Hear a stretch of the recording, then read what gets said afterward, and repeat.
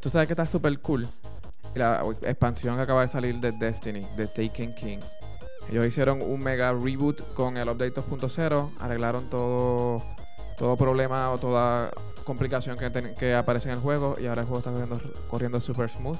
La historia del expansion está súper cool. Han traído mucho más exótico, muchas más maneras de dar upgrade y mejorar las clases, etcétera. Y el Crucible, el player versus player, está bien nice y los nuevos mapas están super awesome. Play it.